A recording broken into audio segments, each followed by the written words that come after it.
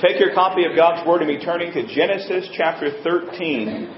Genesis chapter 13. I want you to listen to this that I ran across this past week. To our forefathers, our faith was an experience. To our fathers, our faith was an inheritance. To us, our faith is a convenience. And to our children, our faith is a nuisance.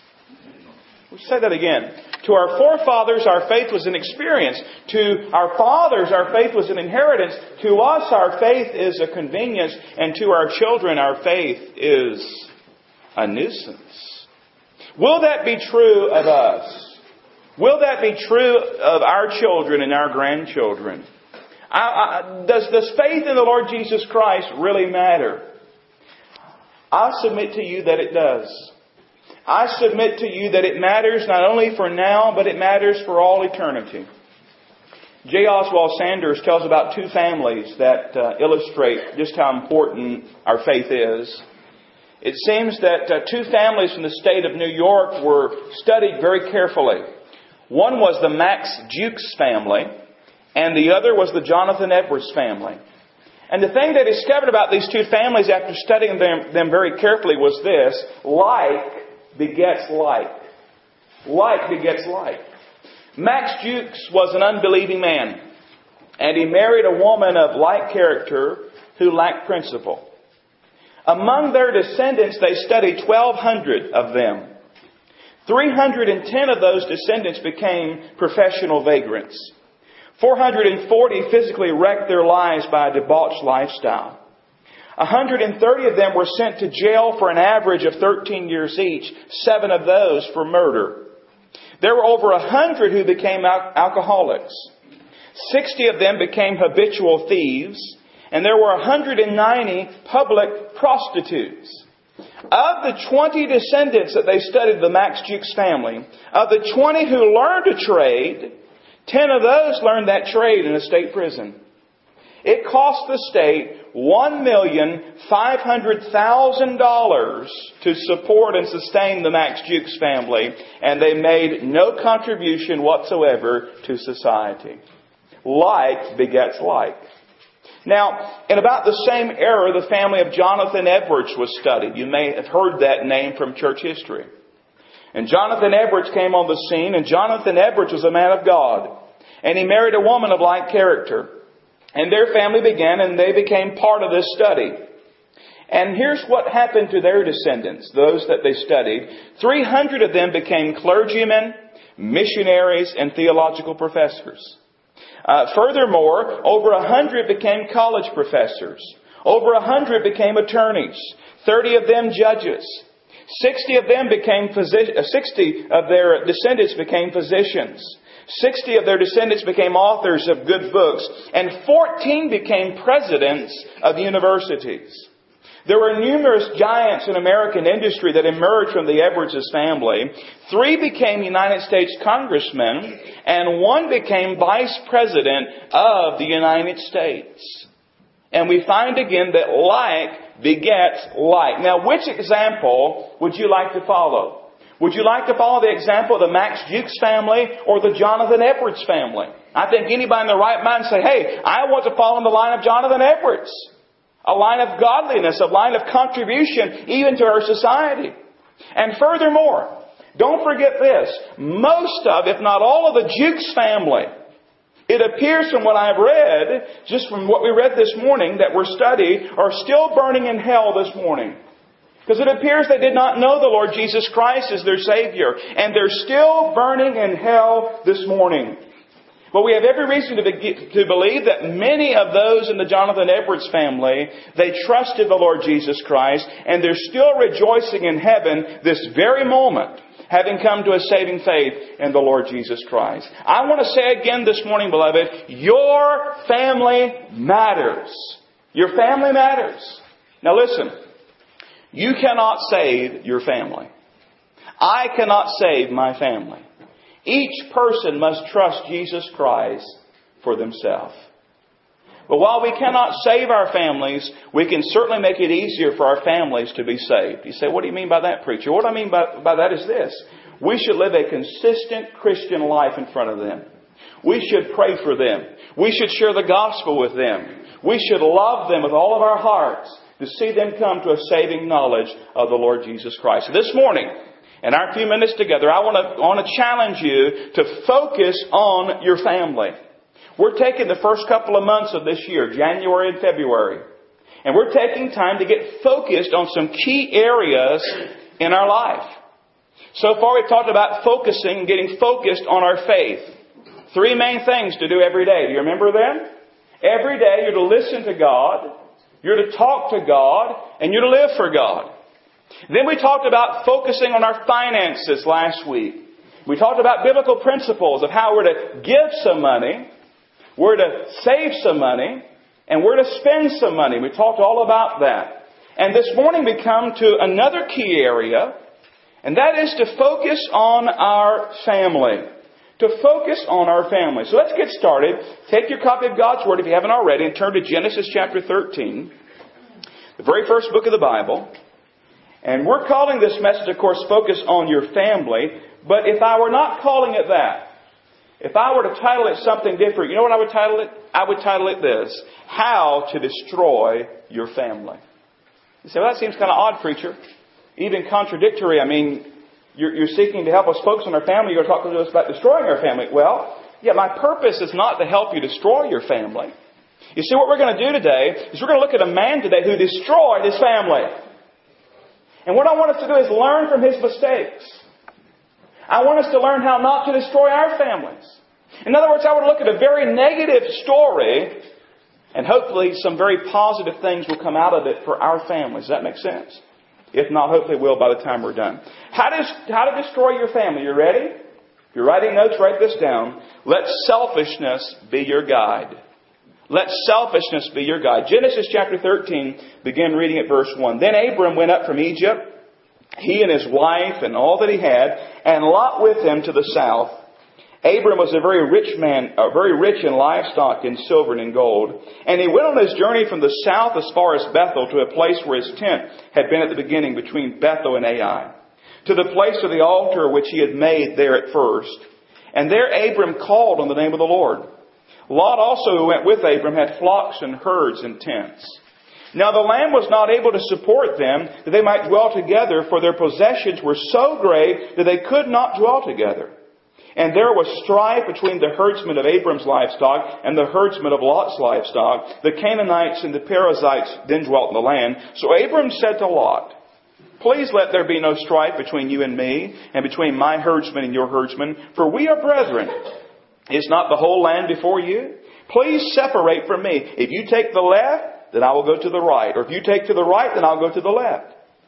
Verse 10 says, and Lot lifted up his eyes and saw all the plain of Jordan, that it was well watered everywhere, before the Lord destroyed Sodom and Gomorrah. It was like the garden of the Lord, like the land of Egypt as you go towards Zoar.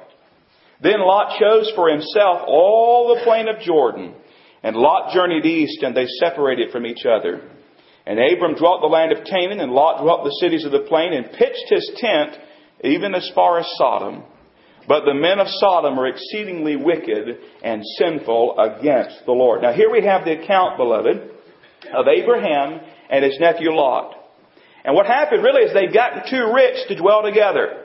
They had so many herds and livestock that the land could not support them, and tensions began to rise between their herdsmen, those who worked their flocks.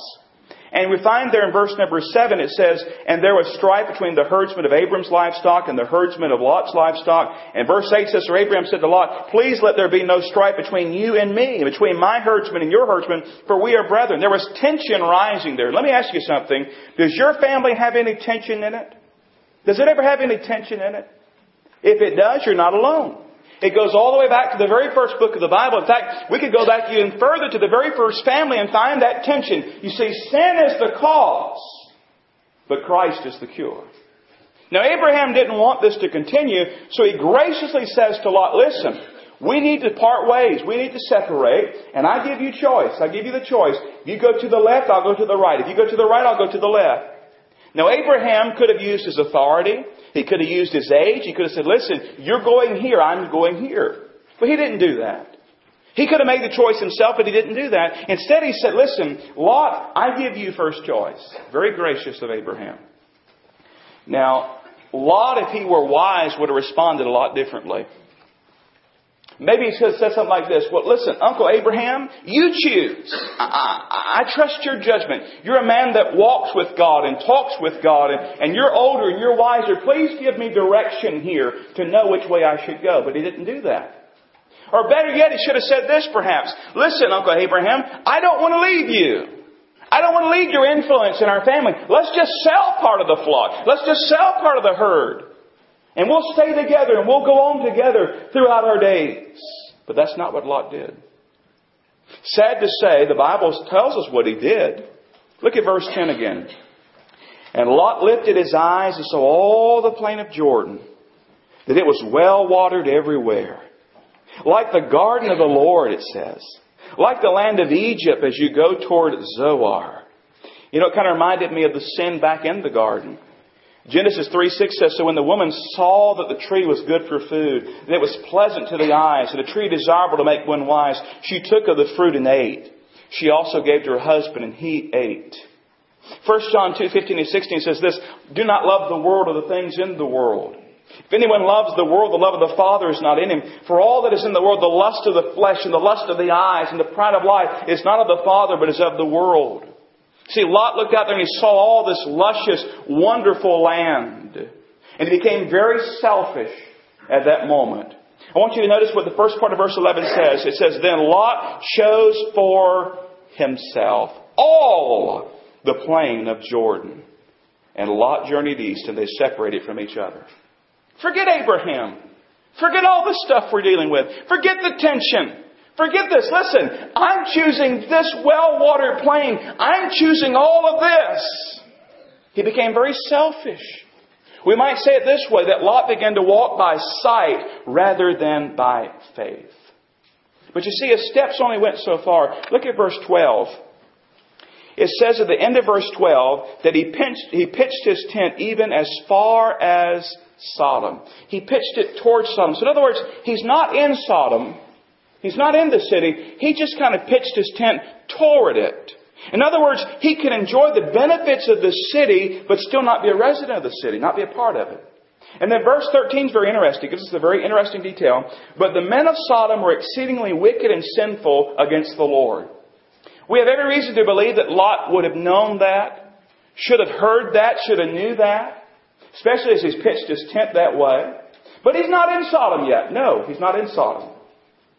But as we follow Lot's footsteps through Scripture, we find they go downward.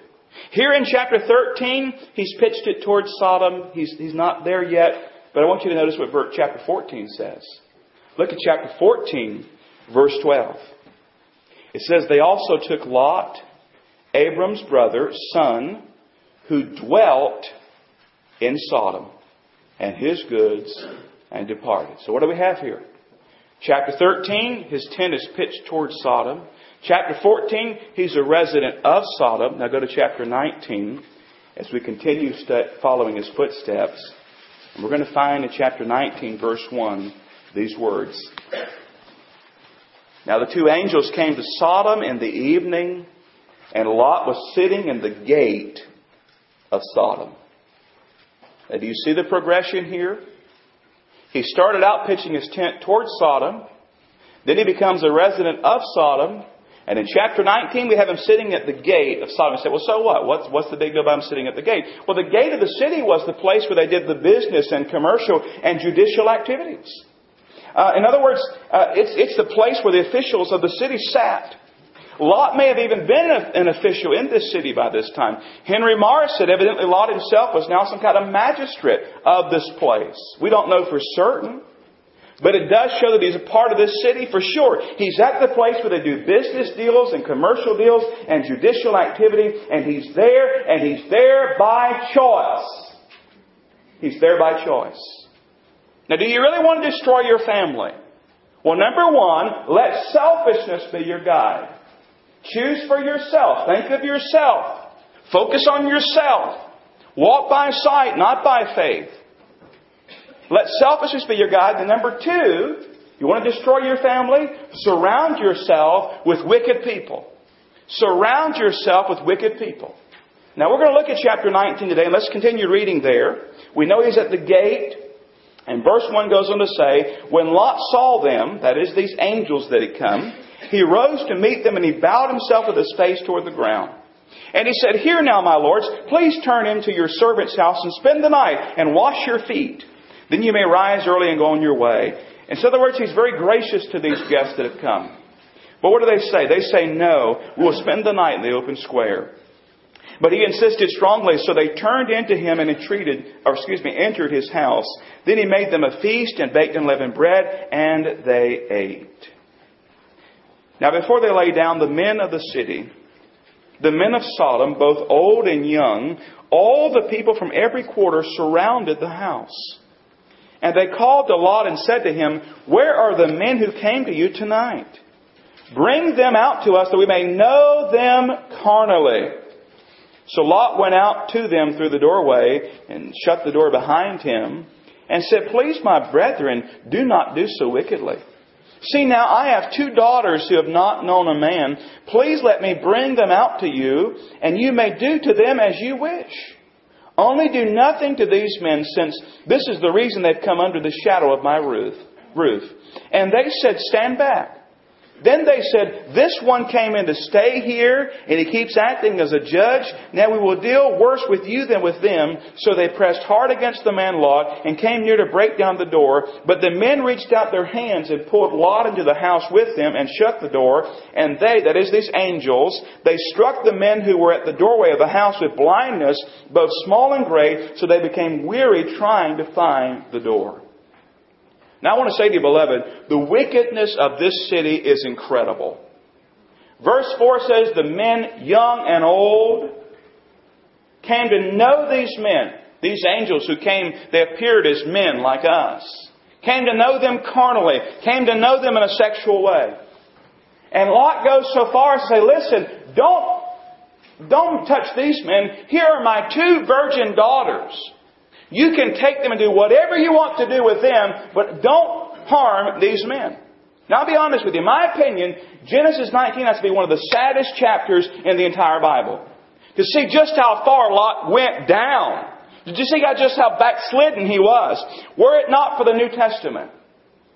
A lot of us will read this and say, you know what? Lot is not a saved man. Lot has to be a lost man. How do you get to this point where you offer your 2 virgin daughters to these wicked, perverse, sinful men? But the New Testament says he was a saved man. Jot this reference down, 2 Peter 2, 6 through 8. Listen to it. 2 Peter 2, 6 through 8. And turning the cities of Sodom and Gomorrah into ashes, condemned them to destruction, making them an example to those who afterward live ungodly. Now listen, verse 7 of 2 Peter 2. And delivered righteous Lot, who was oppressed by the filthy conduct of the wicked. For that righteous man, dwelling among them, tormented his righteous soul from day to day by seeing and hearing their lawless deeds. Let me ask you something. Was Lot happy in Sodom? And when I read 2 Peter, it says what? It says that he's tormented his righteous soul. It bothered him. He was afflicted by these things. What Lot was trying to do is hold on to God with his hand and reach out with his hand and enjoy some of the pleasures of the city and the world and get some advantages here. It's scary. Back in Genesis 19, verse 7, he says, what about those men in Sodom? He says, in verse 7, Please, my brethren, do not do so wickedly. He's backsliding. He's calling these wicked, perverse, sinful men brethren. Lot was a righteous man. But he chose to surround himself with wicked, perverse people. I mean ungodly people, vile people, perverse people. Who come banging down the door of his house seeking to know these 2 guests in a sexual way. Immorality. It's clear that Lot was not in Sodom as a missionary. It's clear he was not representing the International Mission Board. And he was not there as a commission-appointed gospel herald. He was there because of his selfishness, remember? He chose for himself.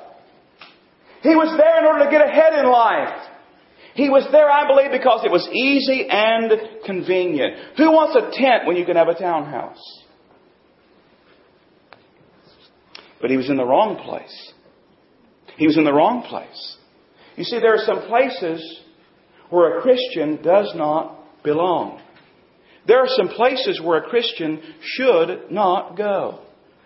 It's obvious that Lot knew he was in the wrong place. 2 Peter says what? It afflicted his righteous soul. He was bothered. He knew these things weren't right. Several months ago, I think I felt some of what Lot probably felt. Our family was at Walmart. And Gideon had to go to the restroom. And we weren't in our Walmart in Waitsboro. We were at a different Walmart. And in Waitsboro, the men's room is on the right-hand side, if I remember correctly. I found out that day that all the men's rooms and all the restrooms at Walmart aren't the same at every Walmart. You know, you're out there and he has to go to the restroom, so I take his hand and we walk in. And I knew immediately something was wrong. I began looking around for a certain bathroom fixture, and all I saw were sinks and stalls. And I knew I was somewhere I shouldn't be. As quickly as I could, I grabbed his hand and we went to exit. He didn't know what was going on, and I just wasn't quick enough. That time one of those stall doors opened and a lady walked out, and she wasn't a very nice lady. This is the ladies' room, she told me, and I just turned and got there as fast as I could. Now, Danielle was outside the restroom there with Gabe in the car. She didn't think anything about it. She's just standing there. I come rushing out, and she didn't know what's going on. Now, later, that lady came out, and Danielle just tried to make a little small talk with her to let her know, you know what happened. All the lady said, she wasn't very nice. I've seen worse. So anyway, be careful at Walmart. Listen, there are some places where you don't belong. There's some places you shouldn't be. We live in this world. We're surrounded by sin. We're surrounded by sinners. But we don't have to settle down here. We don't have to settle down in these places. Yes, we have to reach out to the lost. Yes, we have to reach them with the gospel. Yes, you have to deal with them on the job. Yes, you go to school with a lot of people. Yes, all those things are true. But you don't have to surround yourself and your family by choice in this world with wickedness and sin and vile things. I believe with all my heart that a believer's closest friend should be other believers. And why is that? Why? Because other believers should be helping you on in your Christ-like life. They should be helping you on to holiness. They should be encouraging you in the things of God. Not lost people seeking to drag you down saying, oh, don't you want to go here? Don't you want to do that? Listen, no, I'm born again. I'm a child of God. Now, we still reach out to the lost. We're still friendly to them. We can befriend them. But our closest, dearest friends, those I bring to the closest parts of my life, should be those who love God and know God and serve God. Some of you might be thinking, well, you know what? As a believer, how do I break off those ungodly friendships, those that are real close? Listen, you won't have to. You won't have to. You say, what do you mean, preacher? You get on fire for the Lord Jesus Christ, and they'll either get saved or get gone. You get on fire for the Lord Jesus Christ. You live a life of godliness and holiness and righteousness, and they'll either get convicted and get saved, or they'll get gone. Now, Lot surrounded himself and his family with wicked people.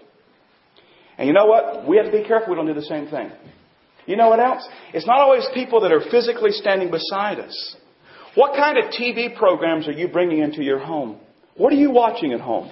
What kind of music are you listening to? What kind of magazines are you reading? What kind of books are you reading? What kind of internet sites are you looking at on a daily basis? If we're not careful, beloved, we can have a pipeline of filth being pumped into our homes 24 hours a day, 7 days a week.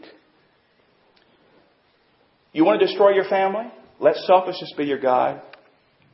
Surround yourself with wicked people.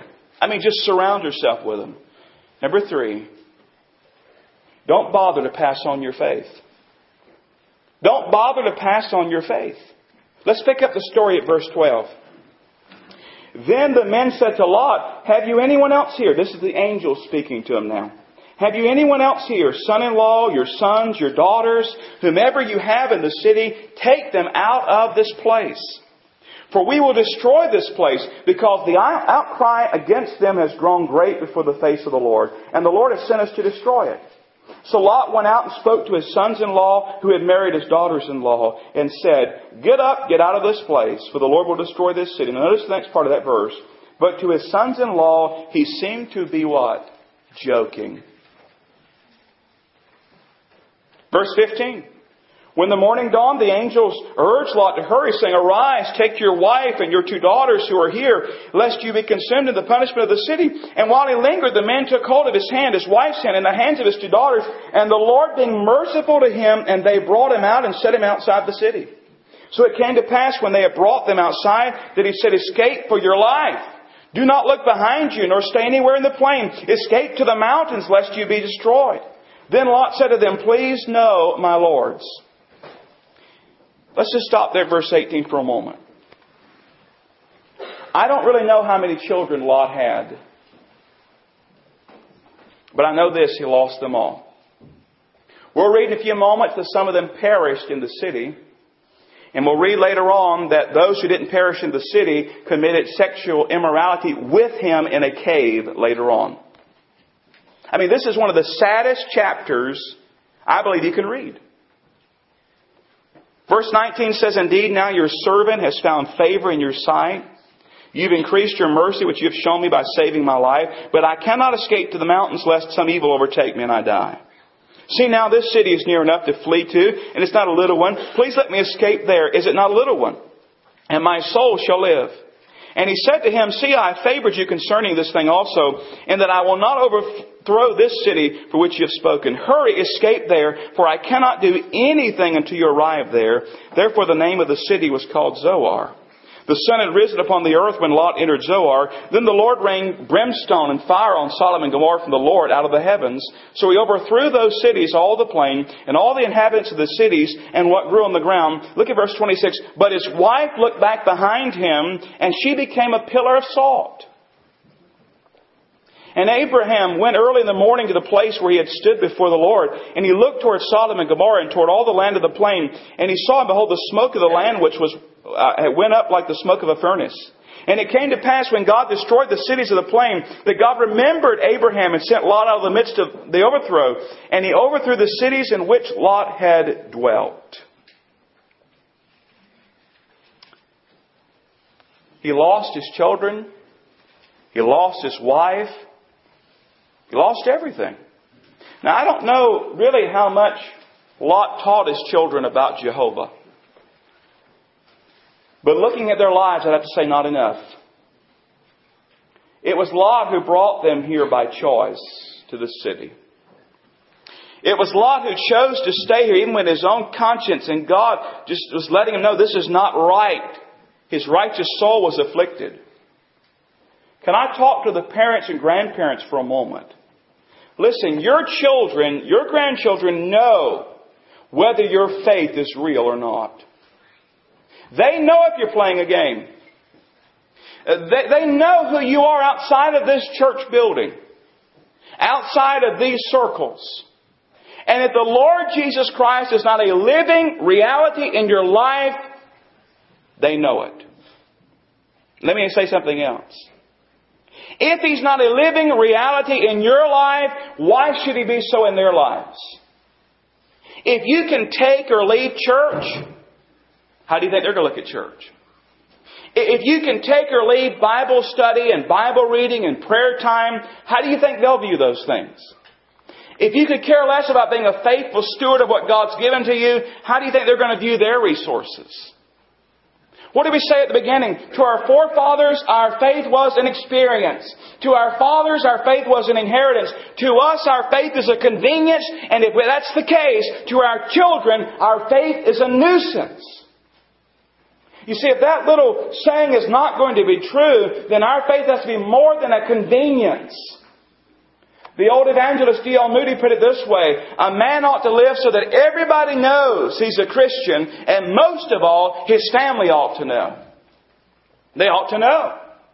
You can fool everybody here. You can be the greatest actor, actress around. You can be the most upstanding looking Christian that's ever walked on the face of the earth. But listen, if you're not real, your family knows it. They know it. Don't bother passing on your faith. You want to destroy your family? Let Christ just be a convenience in your life. Not first place. We won't take the time to read the account of what went on in that cave, but let's just say this. His daughters, if you finish reading chapter 19, they decided to get their father drunk and have incestuous relations with him and bring about the birth of two men, two baby boys, and they were at the same time Lot's son and Lot's grandson. We'll just leave it there. You can read it for yourself. 3 ways so far to destroy your family. Number 1, let selfishness be your guide. Number 2, surround yourself with wicked people. Number 3, don't bother to pass on your faith. Now, number 4, the final one this morning. Resist God's working in your life. Resist God's working in your life. 2 Peter already told us that his righteous soul was afflicted. Now go back in chapter 19, look at these verses. Verses 15. When the morning dawned, the angels urged Lot to hurry, saying, Arise, take your wife and your 2 daughters who are here, lest you be consumed in the punishment of the city.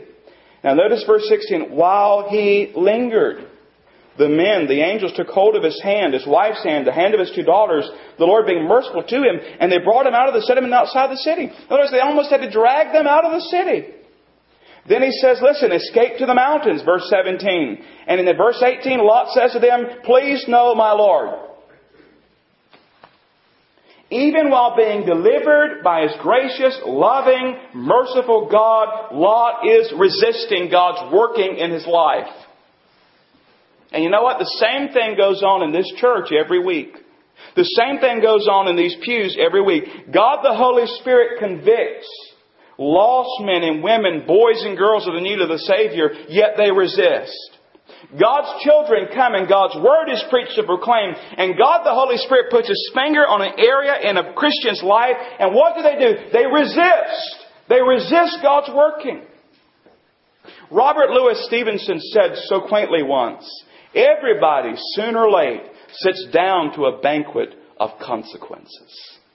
Everybody, sooner or late, sits down to a banquet of consequences. Lot did. How do you think Lot felt as he was sitting in that cave with his daughters who are pregnant with his son and his grandsons at the same time? Looking out over the smoldering, burning remains of what was once his city and his home. What do you think he felt?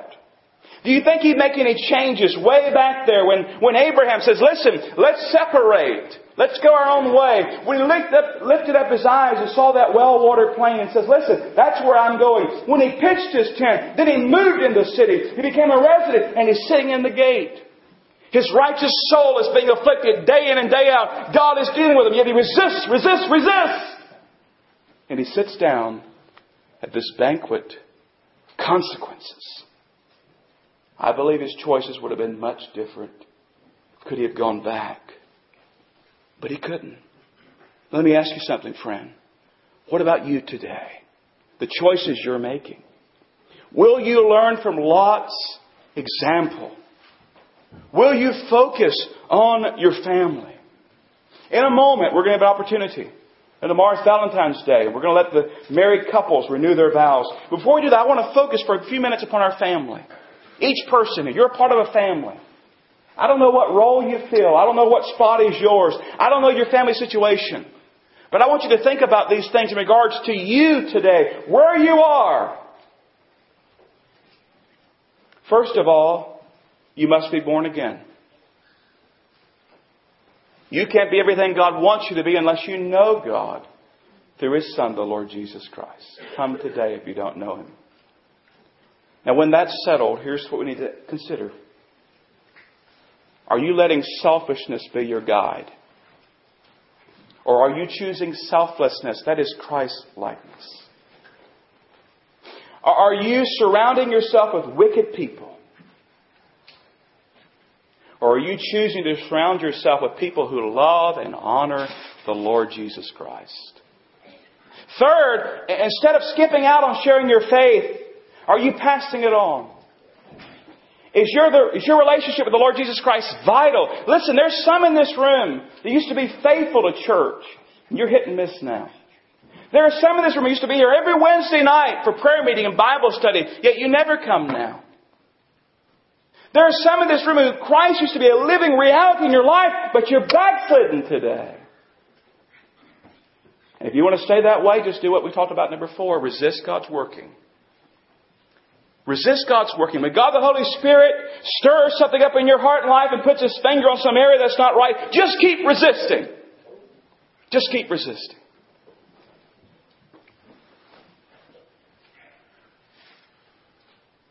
But I beg if you don't. This very moment, if God the Holy Spirit is speaking to your heart, would you yield? 2 Peter says the afflicted is righteous soul. You come in the church house and you're miserable. You sit through the sermon and you're miserable. If you're a child of God, why don't you confess and forsake that and live a life of joy and honor for the Lord Jesus Christ? Focus on your family. It's that important. Learn from Lot's life. Now one day, Lot was a righteous man. One day we can sit down and talk with Lot.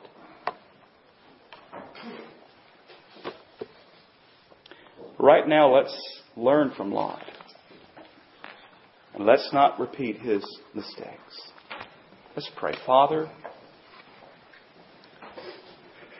our hearts are stirred within us as we look at Lot's life. Now I pray during this invitation song, if there's anyone here today who does not know Christ as Lord and Savior, today will be the day they come to know Him. And I pray for believers, right this moment, you put your finger on some areas in their life. I pray they'd yield, they'd be submissive, and come and lay those things on the altar today. Bless this invitation, I pray, in the Savior's name. Amen.